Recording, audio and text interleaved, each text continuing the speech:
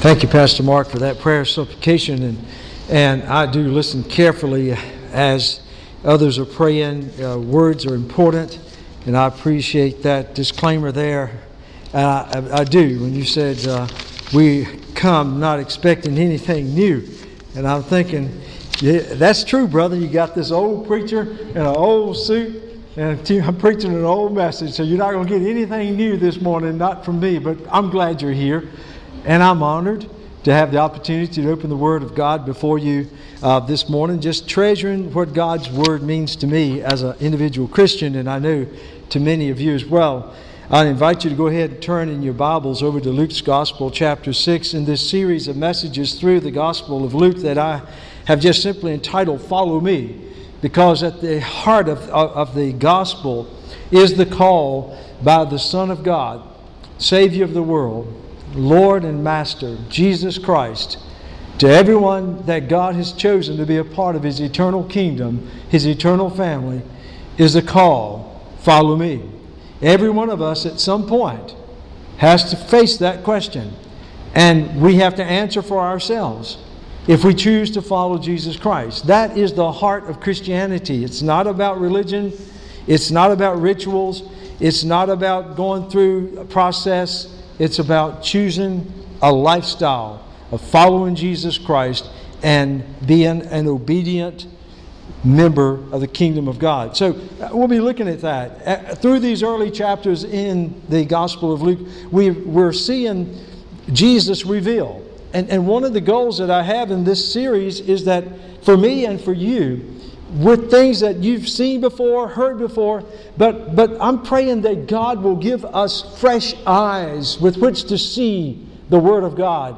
I pray that God will give us spiritual discernment to learn something new and fresh about Jesus Christ that will endear us to His heart and Him to our hearts and cause us to have an even deeper fervor to know Him and to love Him and to serve Him, because, folks, that's what it boils down to. That's the essence of being a follower of Jesus Christ.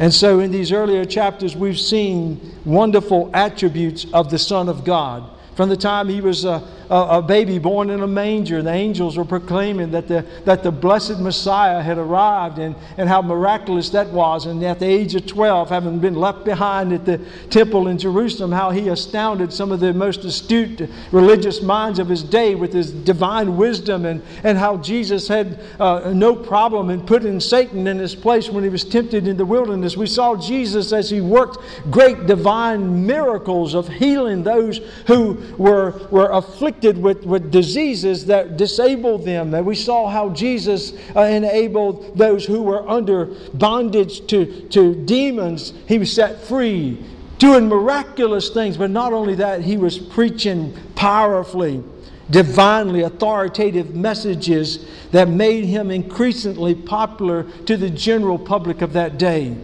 He was working powerfully amazing miracles that was attracting to people from all over the region of Galilee and Judea and Samaria. People were coming in droves because they recognized this is not an ordinary rabbi that we're being exposed to here. And He was becoming increasingly popular with the general public. But that same popularity at the same time is making Him increasingly a threat and an irritant to the religious leaders in Judaism of that time. So you see these two phenomena going on. He's becoming increasingly popular with the public, but at the same time, the religious leadership of Judaism is seeing Him as an increasing threat. And their common goal, and I'm speaking of the Pharisees and the scribes and sometimes the Sadducees, their common goal at this point is to somehow publicly discredit Jesus' ministry in hopes of maybe disposing of Him as a threat also. Having failed to do that in chapter 5, when the Pharisees and the disciples of John were trying to question Jesus' association with sinners. They tried to discredit Him because of His association with sinners, including tax collectors. And they failed there. They failed in their attempt to somehow discredit Jesus by saying that his disciples didn't fast like the other disciples of the Pharisees and John, and somehow that Jesus wasn't qualified because of that. Well, Jesus dismantled that argument too, as you will remember.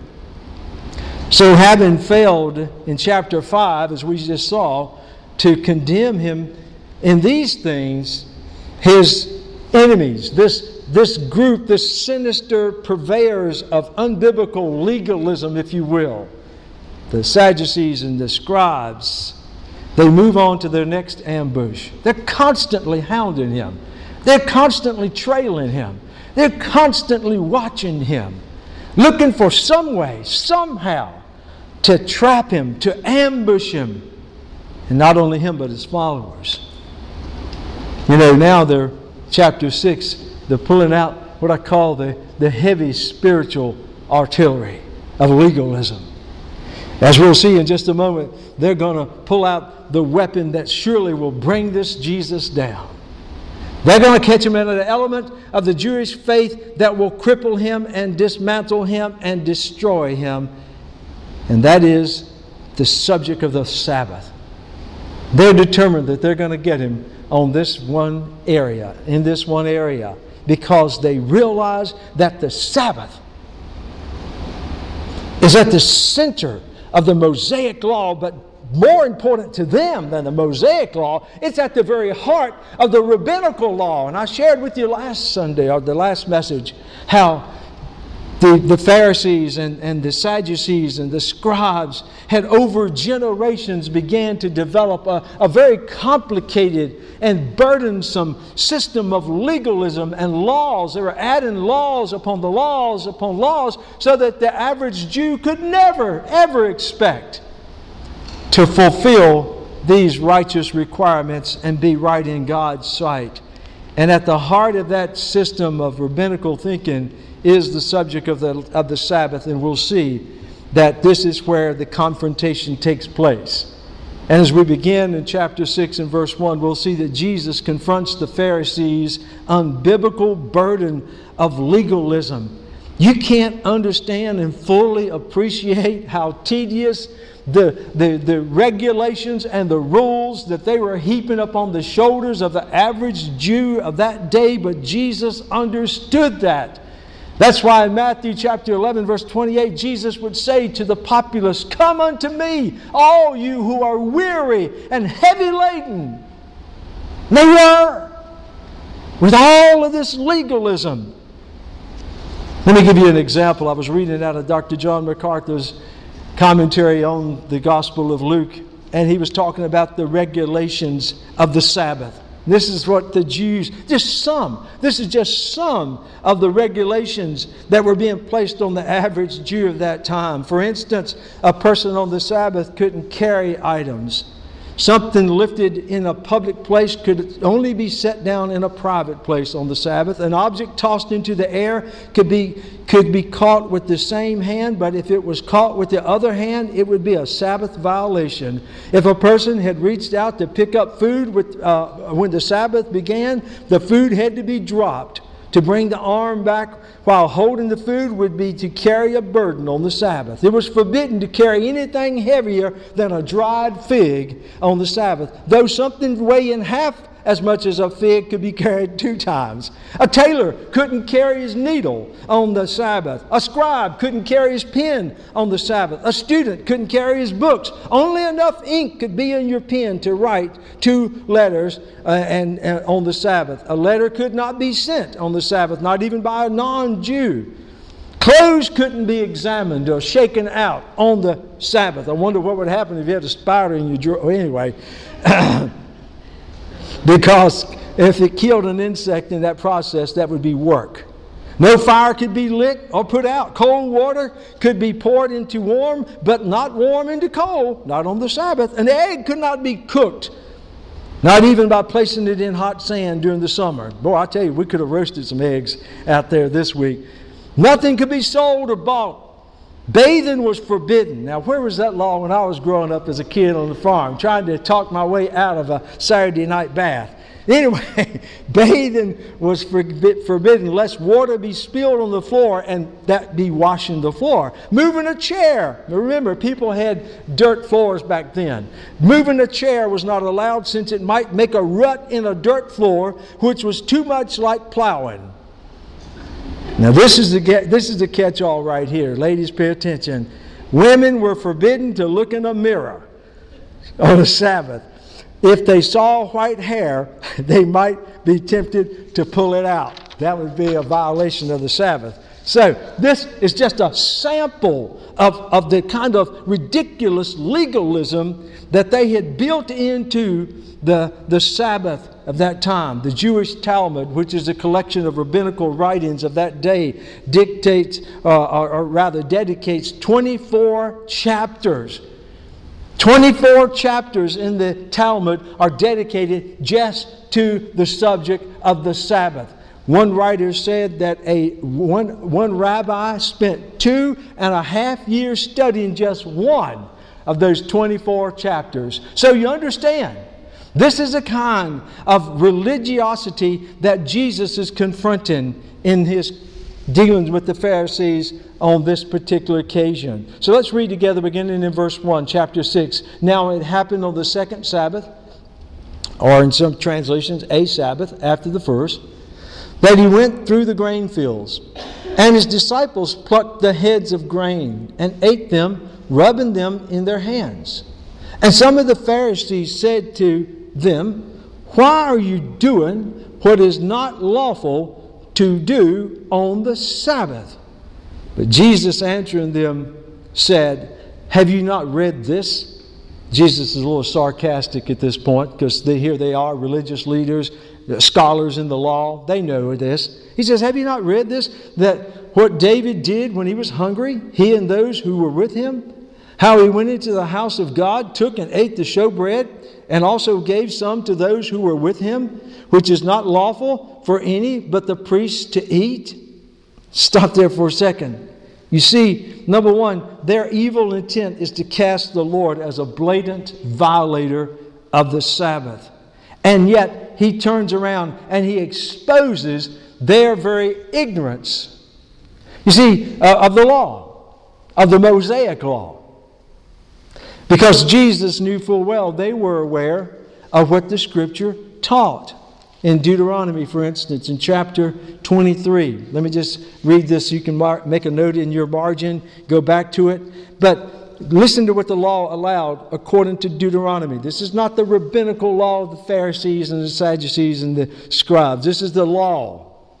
It says in chapter 23 of Deuteronomy, verse 24, "When you come into your neighbor's vineyard, and you may eat your fill of grapes at your pleasure, but you shall not put any in your container. When you come into your neighbor's standing grain, you may pluck the heads with your hand, but you shall not use a sickle on your neighbor's standing grain." You see, the Pharisees, the religious leaders of that day, had overlooked, in being so meticulous about the letter of the law, they had overlooked the very heart of the law of God. Because right there in Deuteronomy, Jesus knew this, and He knew these Pharisees knew this. Here He is with His disciples. They're journeying. They don't have a livelihood to raise money and what have you. They depend upon others. And so as they're walking along, and a lot of times the grain fields would come right across the paths. And the path would go right through a grain field. And so it was not uncommon for people who were journeying and traveling, who didn't have food, to take a few heads of grain, and I'm assuming maybe wheat, the way it sounds, because we used to do that on the farm. We raised wheat, and sometimes we'd be out there in the wheat field during the threshing time, and we'd take a few heads and break them off and take and thresh them in our hands, and the seeds, the wheat seeds would fall out, and we would blow away the trash. And then we'd take the seeds of wheat and pop it in our mouth. And we'd chew on that. And after a while, it became like dough, chewing gum without the sweet. So this is what Jesus and His disciples are doing. And Jesus knew that the law fully allowed for them to be able to do that. And yet he confronts them with their own ignorance of the very law that they propose that they are trying to promote. He not only exposes their willful ignorance of the teachings of the Scriptures, but he exposes their hardened hearts and lack of godly compassion. And the way that he does that, there in verse 3, as Jesus is answering, he says, have you not even read this? What David did when he was hungry? And talking about David and his men. He and those who were with him, how he went into the house of God, took and ate the showbread, and also gave some to those who were with him, which is not lawful for any but the priest to eat. Jesus is referring to an episode in 1 Samuel, chapter 21, verses 1 through 6. If you go back and read it, you'll see where David is on the run as a fugitive from the insane King Saul. And he comes to the tabernacle, and there's the priest Ahimelech. And Ahimelech knows David, and David's on the run, and David simply says to the priest, look, my men and I, we need food. My men are getting weak because they're hungry. What do you have? And the priest says, well, I have the 5 pieces of showbread, the loaves of showbread, which have just been removed from the table, the sacred table, and fresh bread is just put on it. But the law requires that only the priest can eat the showbread. But the priest, out of compassion, even though the law said that the priests were the only ones that could eat this, he saw the genuine need of David's situation. He understood there was compassion in his heart, and he made an exception and gave the bread to David for himself and for his men who were traveling with him. And Jesus goes back to that account and says, listen, where is the compassion? It existed in the time of David in the heart of Ahimelech. Ahimelech, by the way, if you read on in chapter 21, chapter 22 of 1 Samuel, Ahimelech lost his life because of his compassion for David. Because when the insane King Saul found out about that, he had Ahimelech and all the priests of that tabernacle arrested and brought before him. And he finally had to convince a foreigner to slaughter them. There's a great price for being compassionate and showing the heart of God to others. And yet Jesus is confronting the Pharisees and the Sadducees sarcastically, like, don't you even remember that compassion, love goes along with the law? And Jesus knew that he and his disciples were in no way violating the law of Moses. Oh yeah, they were violating the laws of the Pharisees. Everybody was. It was impossible to do what these guys had lined out in their system of legalism. So not only this, but we also see the Lord seizes this opportunity out there in the grain field where the subject of the Sabbath has come up. It's almost as if Jesus turns to them. And let me just, as a footnote, have you ever stopped to think, try to imagine in your mind how this scene played out? Here's Jesus and his disciples traversing through a grain field on their way, traveling. And out of nowhere, these Pharisees pop up out of the grain field. I had to chuckle as I was writing this, thinking about, I don't know how many of you are hee-haw fans, but you remember the cornfield scene where they're out there and all of a sudden, in the cornfield, people pop up, hey, Grandpa, what's for dinner? I mean, was it that ridiculous? Were they spying on him, tracking him, pop up from nowhere and say, aha, we caught you. Violating the Sabbath, eating grain. Yeah, harvesting grain. I don't know. I'll let your imagination run with that. But Jesus almost turns on his heels to them at that moment, and he brings out a thundering point to them. As you look at verse 5, and he said to them, now that he had quieted them with the teachings of the true law, he said to them in verse 5, the Son of Man is also the Lord of the Sabbath.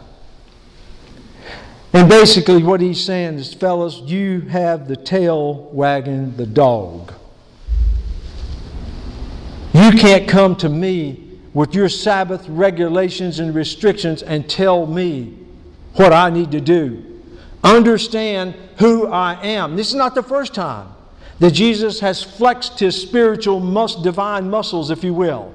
Back in chapter 5 of Luke, you remember there in verse 22, when Jesus, he was there in the house and he was teaching, and they were reasoning, how is it possible that he could read their mind? Back up in chapter 5, verse 20. So when he saw their faith, he said to them, "Man, your sins are forgiven you." In verse 21, and the scribes and the Pharisees began to reason, saying, "Who is this who speaks blasphemies? Who can forgive sins but God alone?"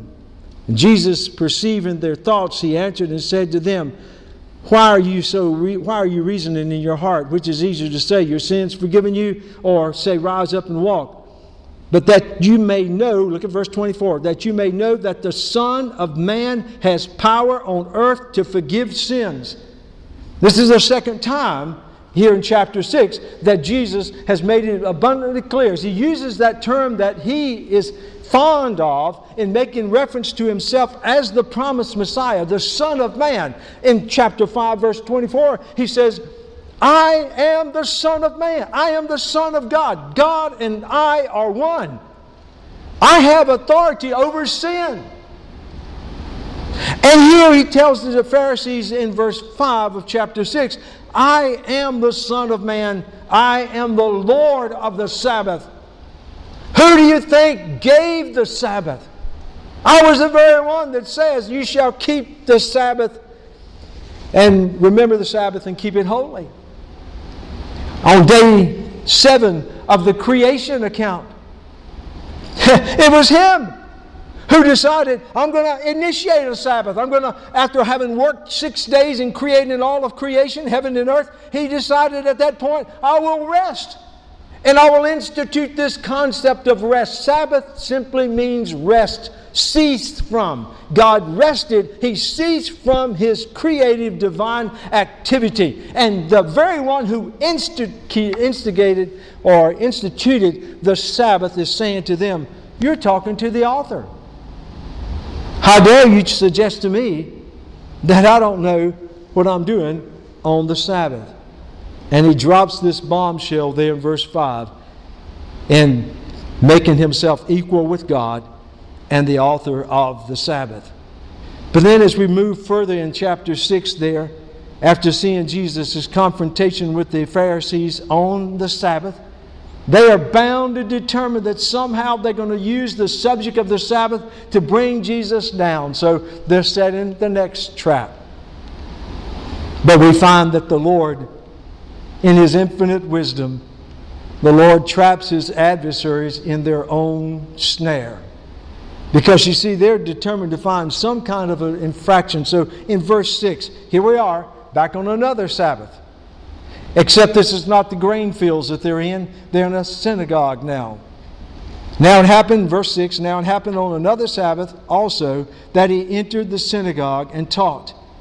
And a man was there whose right hand was withered. I'll just point out very quickly, that's Dr. Luke for you. All the rest of them just talked about a man with a withered hand, but Luke, being the doctor, says, oh no, it was his right hand. Realizing how important it was for a person that's right-handed. In other words, if he's got a crippled right hand, then certainly that's crippled him. He's not productive. And so Luke picked up on that. Verse 7, and the scribes and the Pharisees watched him closely, whether he would heal on the Sabbath, that they might find an accusation against him. In verse 8, but he knew their thoughts, just like he did over in chapter 5, verse 22. He could read their minds like a book. And he knew their thoughts, and said to the man who had the withered hand, arise and stand. And he rose and stood. Then Jesus said to them, I will ask you one thing. Is it lawful on the Sabbath to do good or to do evil, to save life or to destroy it? By the way, there was nothing in the Mosaic law that prohibited the exercise of compassionate deeds to meet the needs of helping other people. Jesus knew that, and He knew deep in their hearts they knew that. And looking around at them all, He said to the man, stretch out your hand. And he did so. And his hand was restored, as whole as the other. Verse 11, but they, speaking of the Pharisees, were filled with rage and discussed with one another what they might do to Jesus. So you can see the scene. They knew Jesus was coming to the synagogue. They knew Jesus would exercise his right to teach. People would be expecting him to teach. But I think it's interesting because unwittingly their plot reveals two things that they believe about Jesus. Number one, this is his adversaries. Number one, they believe that he could heal. As I said, chapter 5, and in previous incidents in the Gospel of Luke, they had seen firsthand the divine healing power of Jesus. They knew going into this that number one, Jesus could heal, which was an admission of his power over disease and over demons. Number two, they knew that Jesus would heal, because they knew this guy. They knew that he didn't operate from a motive of legalism. They understood that he operated from a motive of genuine, unselfish love. And he never encountered people who were diseased or demon-possessed that approached him that he did not heal. So in their mind, even though they had to unwittingly acknowledge this about Jesus, or what they believed about Jesus, they felt, we've got the trap. Because as you look there in verse 6, it just happened on another Sabbath, as he entered into the synagogue and taught. And a man was there. One commentary I was reading, one writer says, oh, the withered hand man was there. But he wasn't there coincidentally, I promise you. He was a stooge that was staged. He was set up. It was a setup. They planted that man in that congregation that day, knowing full well that Jesus would see him. So the perfect trap is set. And yet we see how Jesus masterfully turns their evil trap into a powerful teaching moment. First of all, revealing how far their traditions had departed from the heart of God and His law. Because if we're reading the parallel version in the Gospel of Matthew in chapter 12. In Matthew chapter 12 and verse 11, same occurrence, but from Matthew's perspective. Jesus in verse 11 says, What man is there among you who has one sheep and it falls into a pit on the Sabbath, will not lay hold of it and lift it out? Of how much more value then is a man than a sheep? Therefore it is lawful to do good on the Sabbath. Jesus used that one illustration. He says, any one of you, if one of your sheep had fallen into, or any of your livestock had fallen into a pit on the Sabbath, out of mercy to that animal, you would have reached down and helped it get out, even though that could be classified as work on the Sabbath. How much more valuable? You see, so determined to keep the letter of the law, they had absolutely departed from the heart of what the law was all about. They had no real comprehension of the true heart of God. And here was God in their very presence. Imagine how exasperating this is for Jesus Christ. Folks, might I remind you that the Son of God sitting or standing in that synagogue, looking into the eyes of that hypocritical, legalistic bunch of Pharisees that day, was the same God who some 700 plus years before confronted their ancestors. You might say it was their great grandfathers, the leaders of the Jews in the time of Isaiah. And listen to what God had said to the leaders of the Jews back then. In chapter 58 of Isaiah, verse 6, He says, Is this not the fast that I have chosen, to loose the bonds of wickedness, to undo heavy burdens, to let the oppressed go free, and that you break every yoke? Is it not to share your bread with the hungry, and that you bring to your house the poor who are cast out? When you see the naked, that you cover him and not hide yourself from your own flesh, your own people? You understand that the Jewish leaders of that day, the priests of Isaiah's day, had committed the exact same sin. They were building a system of legalism and oppressive laws that had nothing to do with the heart of God and the holiness of God. And they were beating down their people. And God was saying through the prophet Isaiah, don't you understand? I didn't raise you up to be the shepherds of my people, to place oppressive rules and regulations, to beat them down and to sap every semblance of hope from their hearts. He says, oh no. He says, then your light shall break forth like the morning. Your healing shall spring forth speedily, and your righteousness shall go before you. The glory of the Lord shall be your rear guard. Then you shall call, and the Lord will answer. You shall cry, and He will say, here I am. If you take away the yoke from your midst, and the pointing of the finger, and speaking the wickedness, if you extend your soul to the hungry and satisfy the afflicted soul, then your light will dawn in the darkness, and your darkness shall be as noonday. The Lord will guide you continually and satisfy your soul in the drought and strengthen your bones, and you shall be a watered garden and like a spring of water whose waters do not fail. Do you hear what God is describing through Isaiah? He's describing what we call revival.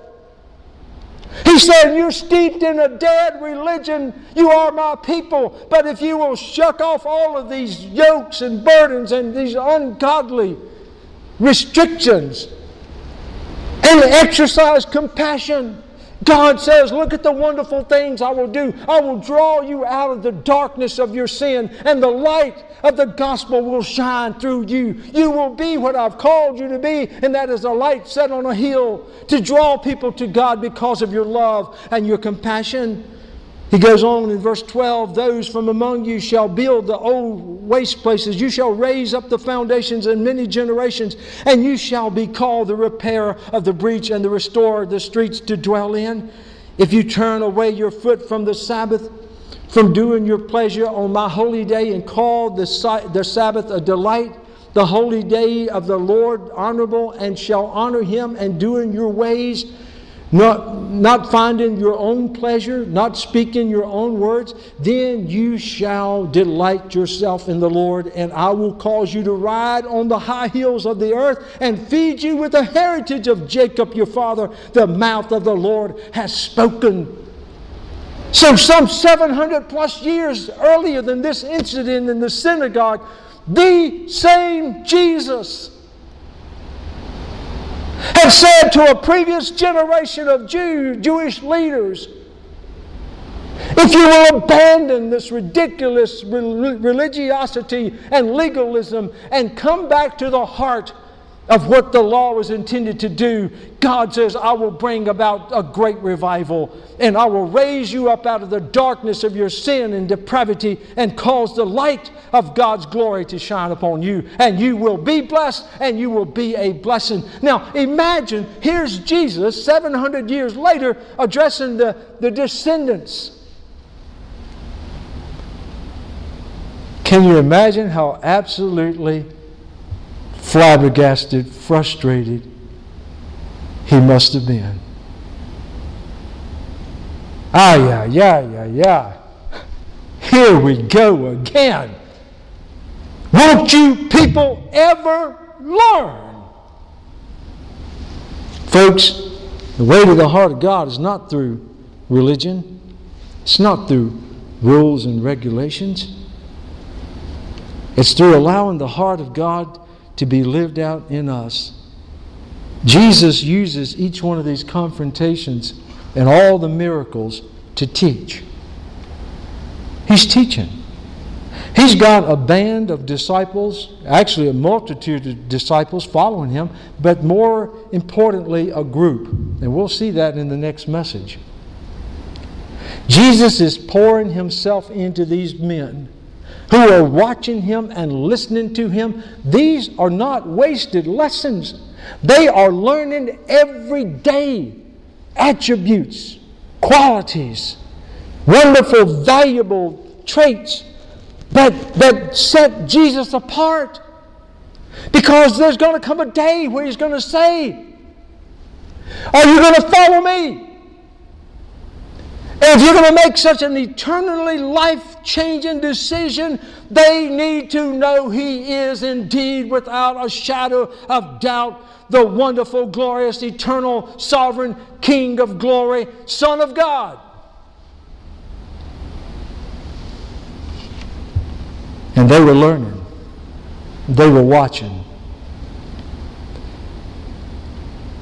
In Luke's Gospel, chapter 6, verse 40, we'll get to it eventually, but Jesus says the pupil is not greater than his teacher. The disciple is not greater than his teacher, but everyone will be like his teacher when he is fully trained, perfectly trained. Jesus' goal is these guys will watch Him and learn, and one day they will represent Him. Folks, the Bible is given to you and me as those valuable lessons that the Holy Spirit of God is teaching us. You can't expect to give your life to following after someone that you don't truly, really, fully know and have absolute confidence that He is who He claimed to be, and He will do what He said He will do, and He is able. And so I urge you, don't waste the moments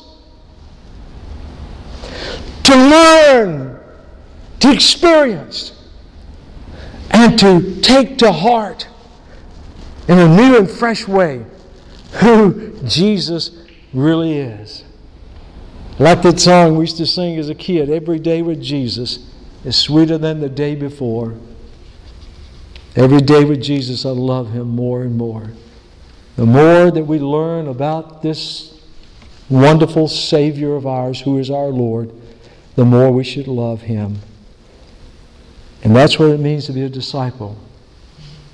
Jesus is calling disciples.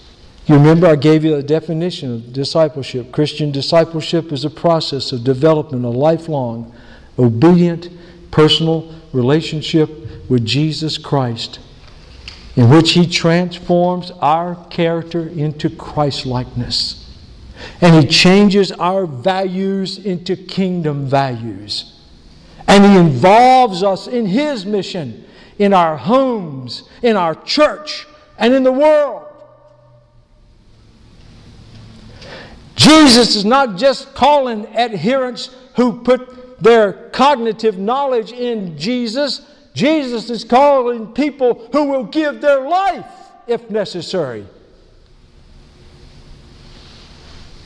And that's what a disciple is.